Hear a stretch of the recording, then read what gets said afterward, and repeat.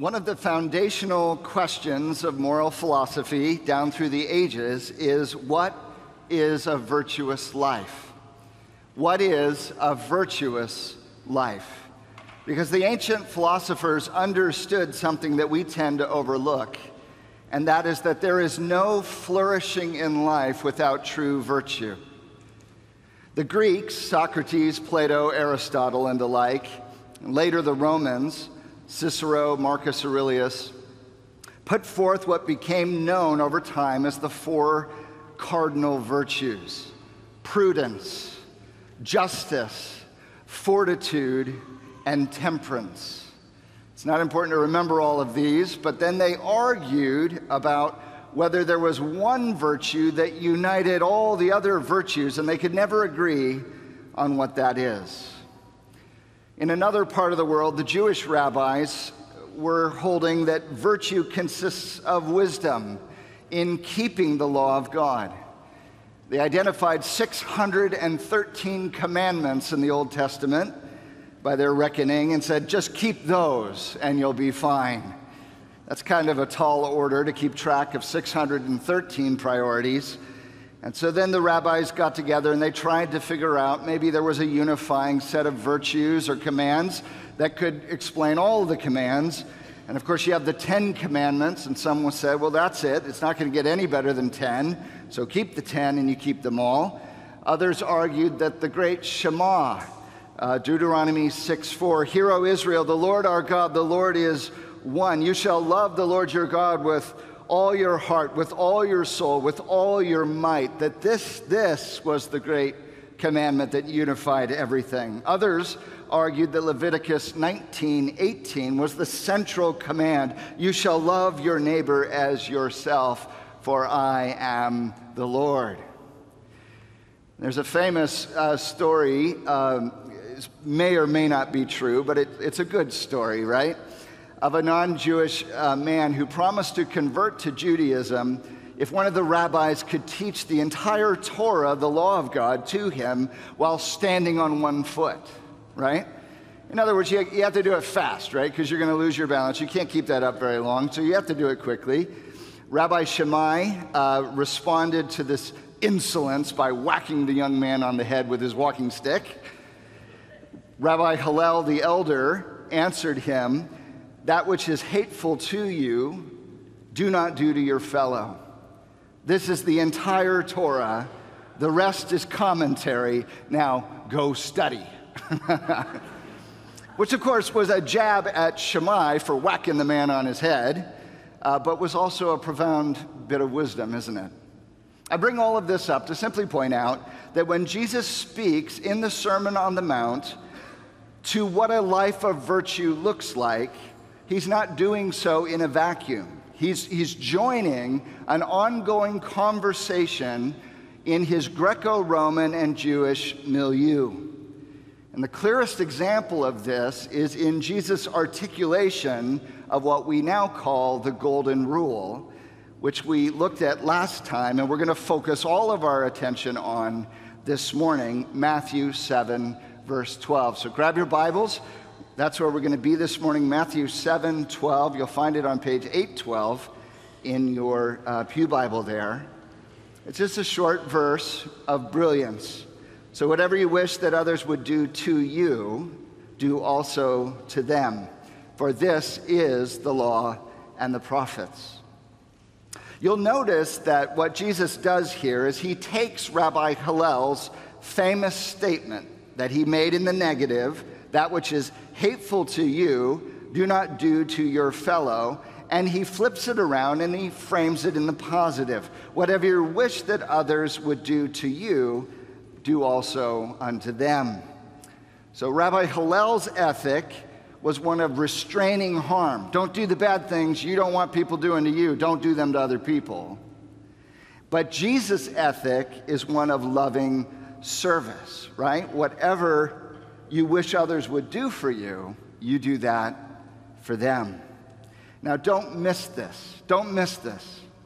Jesus is the first person in all of world history to make love the central unifying virtue that sums up everything else. Jesus here is making love the ethical capstone, the defining feature of a virtuous life that will truly flourish in the world. This is a watershed moment.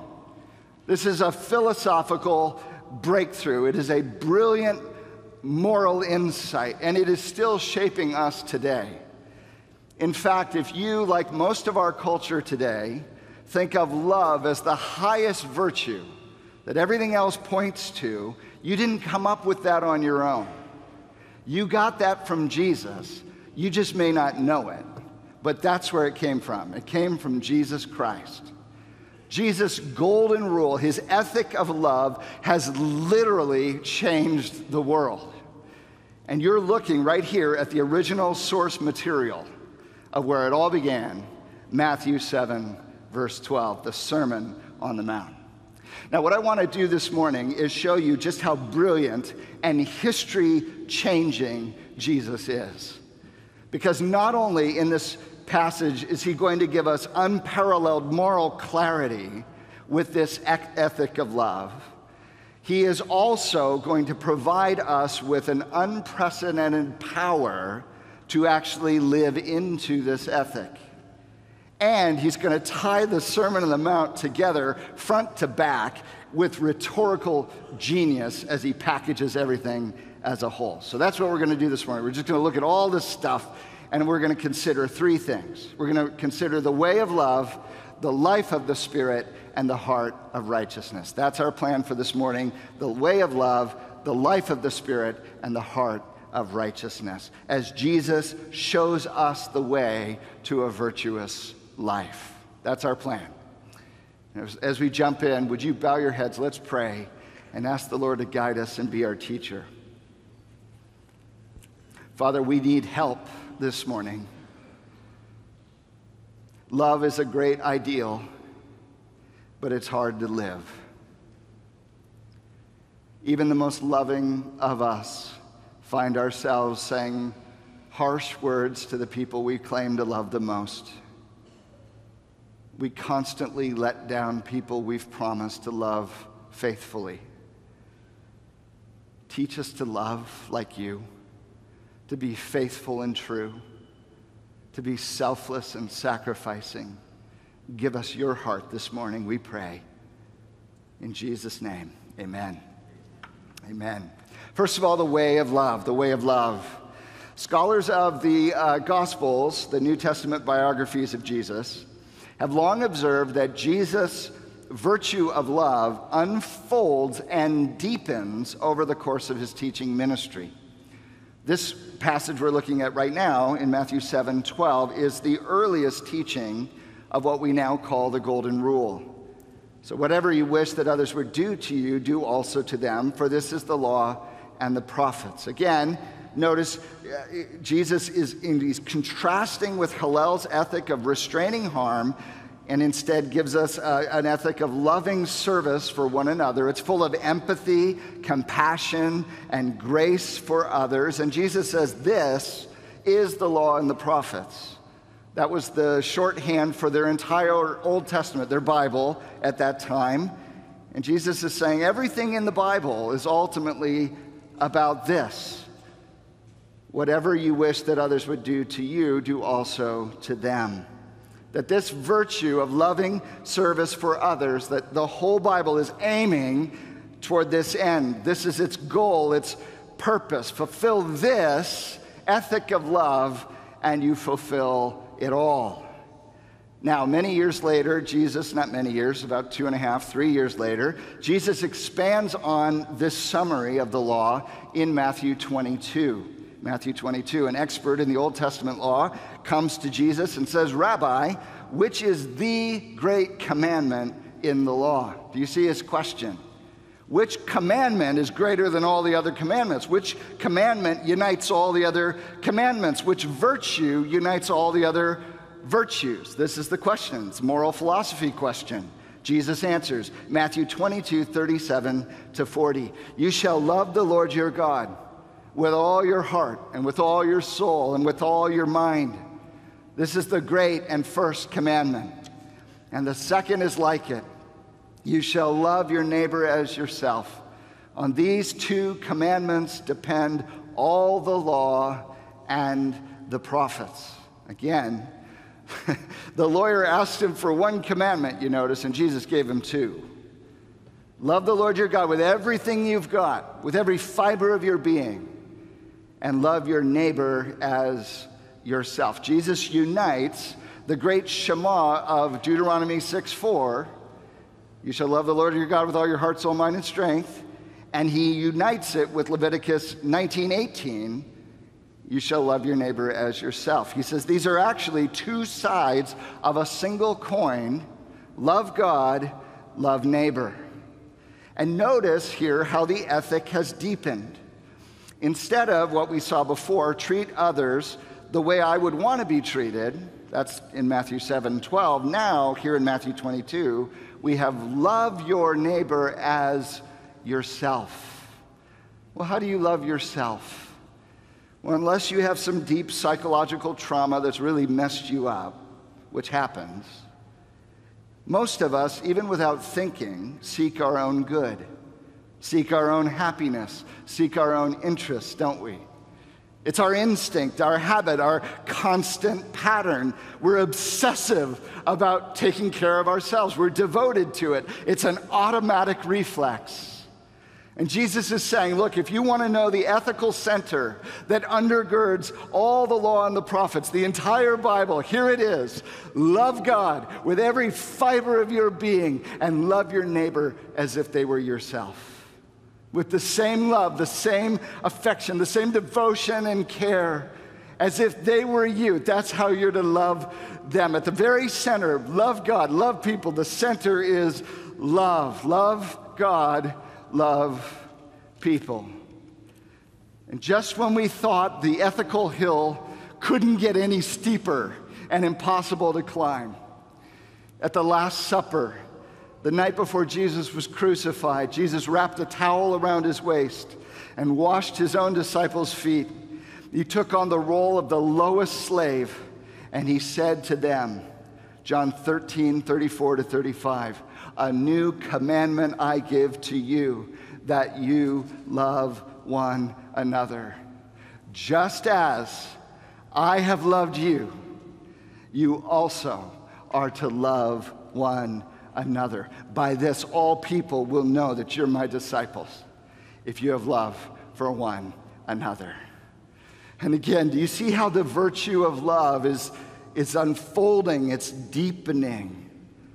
We started out, treat others the way you wish they'd treat you, which became love others as you yourself love yourself, right? Which is now turned into love one another as I have loved you. How has Jesus loved us, friends? Selflessly, sacrificially, servant-heartedly, with radical, self-donating compassion and surrender. He gives and gives and gives himself away. He's the servant of all. His life in love laid down for us.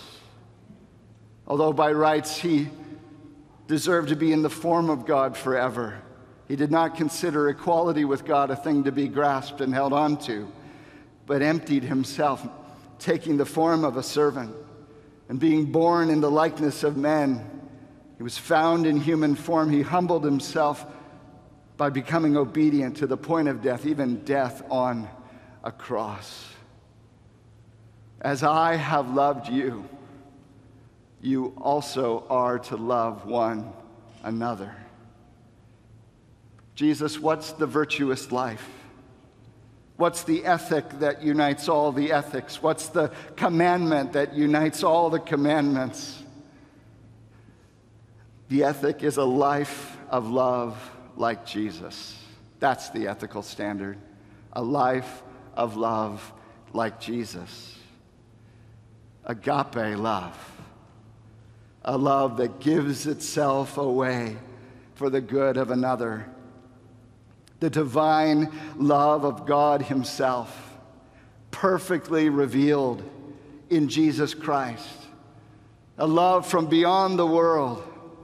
It's the cross-shaped love of our Jesus, who died in our place and for our sake, bearing all of our sin and shame, and rose again to make us right with God forever, sons and daughters of the King.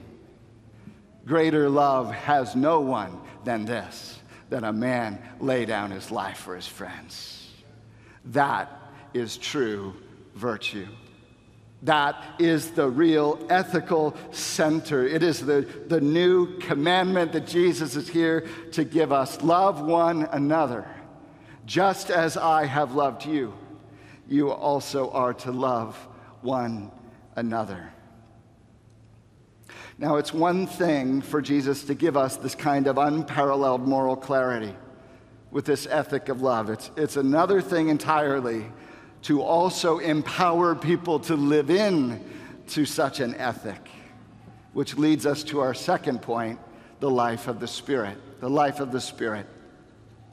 The timing of when Jesus rolls out this new commandment is vitally important. It is during the Last Supper, right? The Last Supper. It's the night before he goes to the cross, and it is in the very same meal where he takes the bread and breaks it and says, "This is my body, which is broken for you." It's the same meal where he takes the cup and he says, "This is the new covenant in my blood. Do this in remembrance of me." It's the same night that Jesus said, "I have to go away, and you cannot come with me, but I will send the Holy Spirit to be your comforter, your advocate, and your guide." In other words, this new commandment that Jesus gives us to love one another as he has loved us is not given in isolation. It is part of a constellation of a massive redemptive unveiling of interconnected things. The new commandment and the new covenant, Christ crucified, raised, and ascended, and the sending of the Holy Spirit. All of this is wrapped up together. Don't miss this. The new commandment to live a life of love like Jesus is surrounded on every side by the new covenant inaugurating work of Jesus Christ as he goes to the cross, and the promised sending of the Holy Spirit who will come. This is the fulfillment of the great prophecy of old in Ezekiel 36, 26 to 27. God promises there, "I will give you a new heart, and a new spirit I will put within you, and I will remove the heart of stone from your flesh, and I will give you a heart of flesh. I will put my spirit within you and cause you to walk in my statutes and be careful to obey my rules." Friends, if we attempt to live a life of love like Jesus on our own, we are sunk. We are sunk. It is only through the redemption of Christ and the indwelling of his Spirit that we can even begin to follow Jesus in this way of love. We need new spirits. We need new hearts. We need new power. So Jesus raises the standard of love, you see this, for all of his disciples, that we must love as he loves us. And then knowing we could never possibly live up to that standard, he goes to the cross and offers his own perfect righteousness in our place and for our sake, and then sends the Holy Spirit to dwell inside of us to raise our dead hearts to life for obedience to Jesus Christ, so that by following the Spirit, we might learn to walk in love like Jesus walked. Look at how this plays out. It's all over the Bible, but let's just look at one passage here, a couple passages. Ephesians chapter 4, verses 30 down to chapter 5, verse 2. "And do not grieve the Holy Spirit of God, by whom you were sealed for the day of redemption." Okay, pause just for a moment. How do you get the Holy Spirit? By trusting in Jesus Christ. He makes you alive. He sends the Holy Spirit to dwell in you. Okay, so in light of your past redemption, all that Christ has done for you, in light of your present indwelling of the Spirit who is alive in you, who has sealed you for the day of redemption. You will be redeemed in glory forever when you are with God, right? So in light of your past redemption, your present indwelling, and your future glory, what does he say? Do not grieve the Holy Spirit of God, by whom you were sealed for the day of redemption. And here's the ethics. Let all bitterness and wrath and anger and clamor and slander be put away from you, along with all malice. That's the negative. Positive. Be kind to one another, tender-hearted, forgiving one another as God in Christ forgave you. Therefore, be imitators of God as beloved children. God has loved you to himself in Christ. And now as a beloved children, imitate your Father and walk in love as Christ loved us and gave himself up for us, a fragrant offering and sacrifice to God. What was Jesus' commandment again?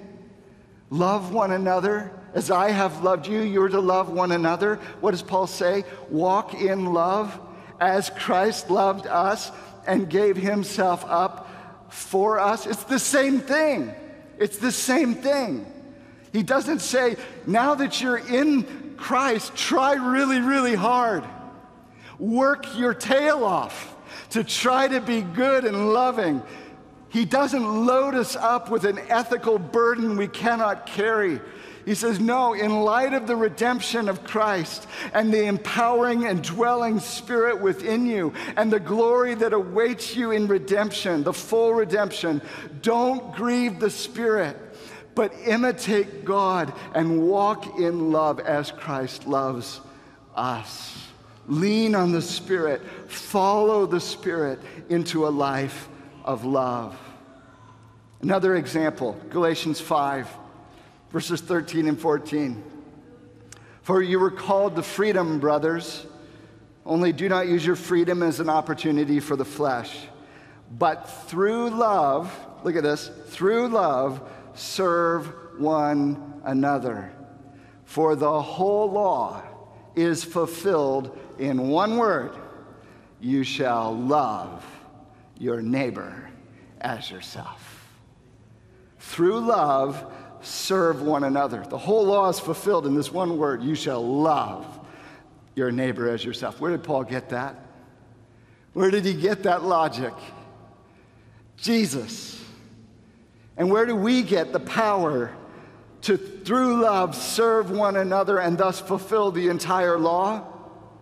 Paul continues, Galatians 5, 22 and 25. But the fruit of the Spirit is, what is it? Love. Love heads the list. Joy, peace, patience, kindness, goodness, faithfulness, gentleness, and self-control. Against such things there is no law. And those who belong to Christ Jesus have crucified the flesh with its passions and desires. If we live by the Spirit, let us keep in step with the Spirit. The Spirit of God who dwells inside of you has made you alive in Jesus Christ. He has given you a new spirit, a new heart, a new power. Now that you're alive in him, he says, keep in step with the Spirit. Don't run ahead. Don't lag behind. Just stay with him. Let him lead you. Let him guide you. Let him counsel you. Let him advise you. Let him shape you. Let him mold you and change you. And he will show you the true freedom of a life of love, serving one another, which fulfills the entire law. Because when it comes to the fruit of the Spirit, against such things there is no law. On the contrary, when we through love serve one another in love, it is what the law was after all along. As Paul summarizes down below in Galatians 6, verse 2, bear one another's burdens and so fulfill the law of Christ. Bear one another's burdens and so fulfill the law of Christ. A new commandment I give you: love one another, just as I have loved you. so you are also to love one another. Now, for the sake of time, we're going to pass over another passage that we could look at, but I just give it to you for your future study, and that's Romans 13, verses 8 through 10, where you'll see very similar logic at work, and where Paul summarizes it with this statement: love is the fulfilling of the law. Love is the fulfilling of the law. But we are going to look at one more passage, which is in Romans 8, verse 4. Romans 8, verse 4. In the context, Paul's describing how God sent Jesus as our sin bearer in order that the righteous requirement of the law might be fulfilled in us who walk not according to the flesh, but according to the Spirit. Do you see what he's saying here? He's saying that when we walk in the Spirit and we follow the way of love that Jesus patterns for us, and we love others that way, that the righteous requirements of the law are actually fulfilled in us. Is this amazing? Because the Spirit of God, the advocate that Jesus sent to us, is fulfilling the work of the new covenant in our lives. I will put my Spirit within you, and I will cause you to walk in my statutes and be careful to obey my rules. Because the advocate, the Holy Spirit, is teaching us a life of love like Jesus. A life of love like Jesus. Jesus raises the bar and commands us to love one another as he has loved us. And then he sends the Holy Spirit inside of us to give us a new heart, to empower us for a life of love like Jesus, so that we really do fulfill the law, what the law of God requires, that the righteous requirements of the law are actually fulfilled in us as we become imitators of God and walk in the Spirit, in the way of love, as Christ loved us and gave himself up for us. We're being changed, don't you see? On the inside. We're being made right. We're being made new by grace through faith in Christ, by his Spirit. Now we have a heart of righteousness. A heart of righteousness, which is our third point, and brings us back full circle to the Sermon on the Mount.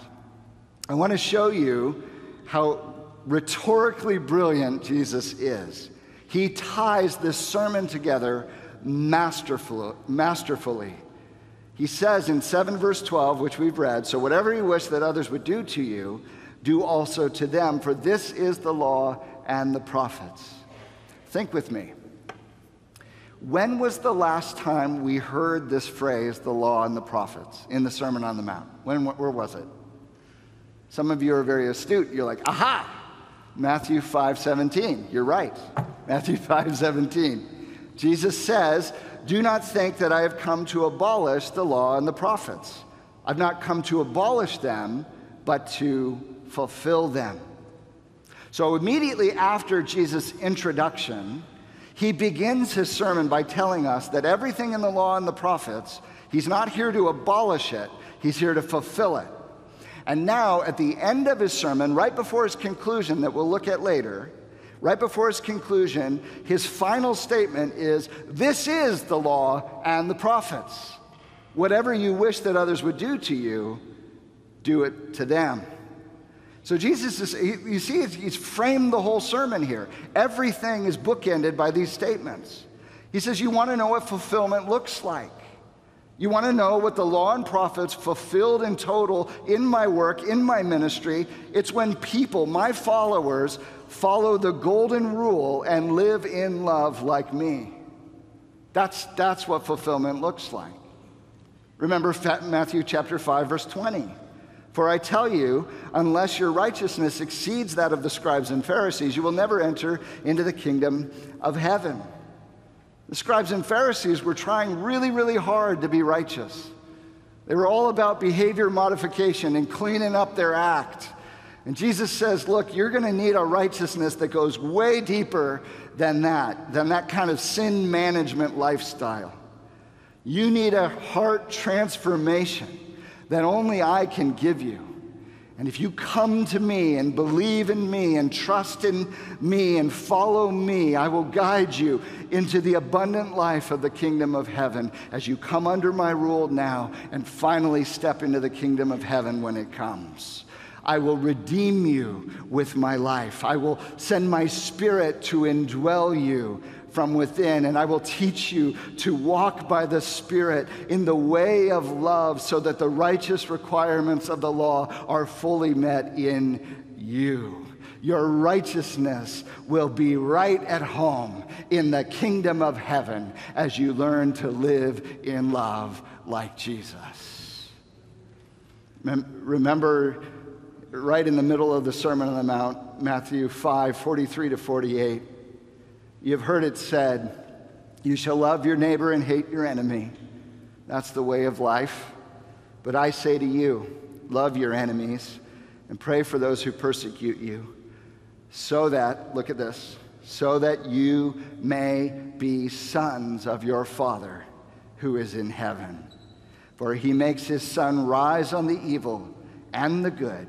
He sends rain on the just and the unjust.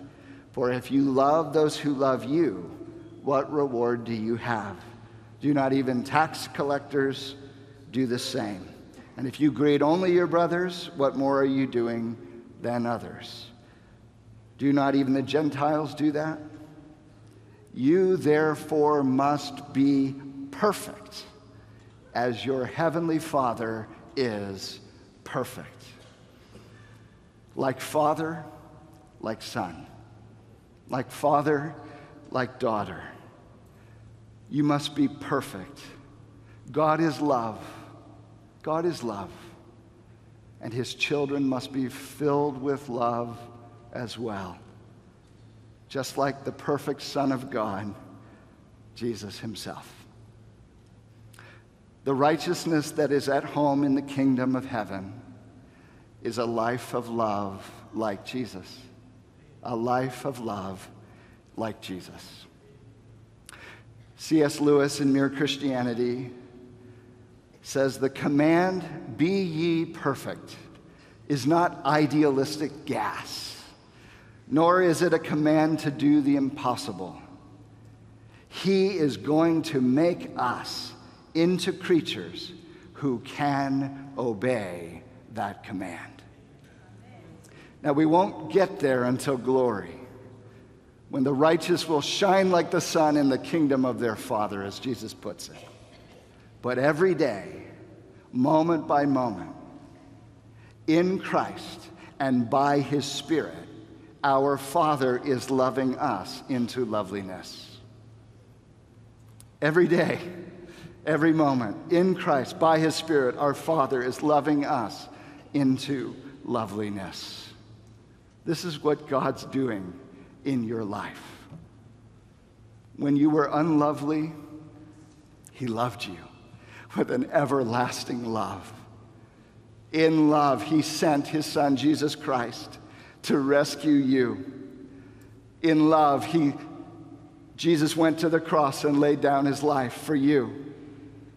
In love, he sent his Holy Spirit to indwell you, to manifest the love of God and make it real to you. The Spirit crying out, Abba, Father, reminding you who you are. In love, the Spirit is conforming you to the image of Christ so that you might walk in love as Christ loved you and gave himself up for you. And you and I, friends, we love because he first loved us. He's loving us into loveliness. How are we ever to become people of virtue? How are we ever to live up to Jesus' ethical standards?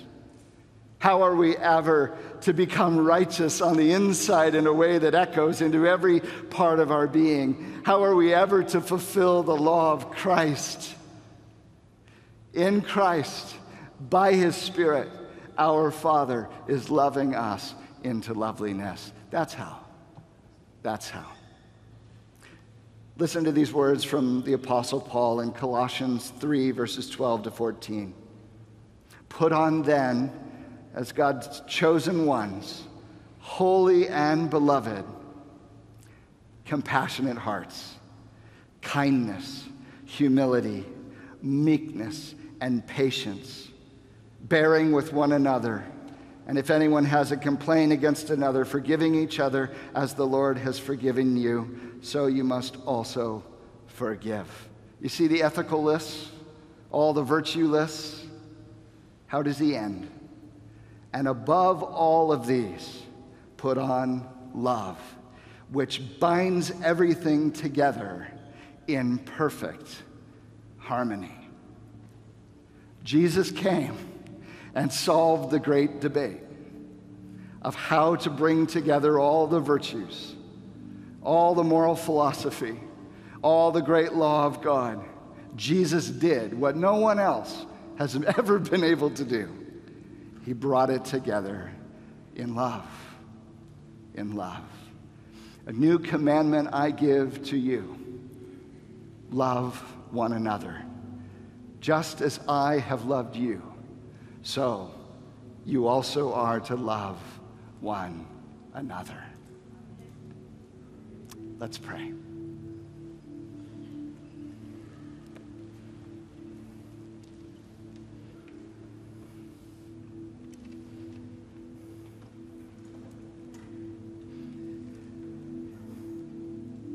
Father, what makes the gospel so beautiful is not the ethical standards. Anybody can tell us to try harder, to do better, to do more. Anyone can dish out good advice. But the good news of the gospel is that you have done everything to make us right with you. That Christ died in our place and for our sake, the righteous for the unrighteous, to bring us to God. That while we were yet sinners, Christ died for us.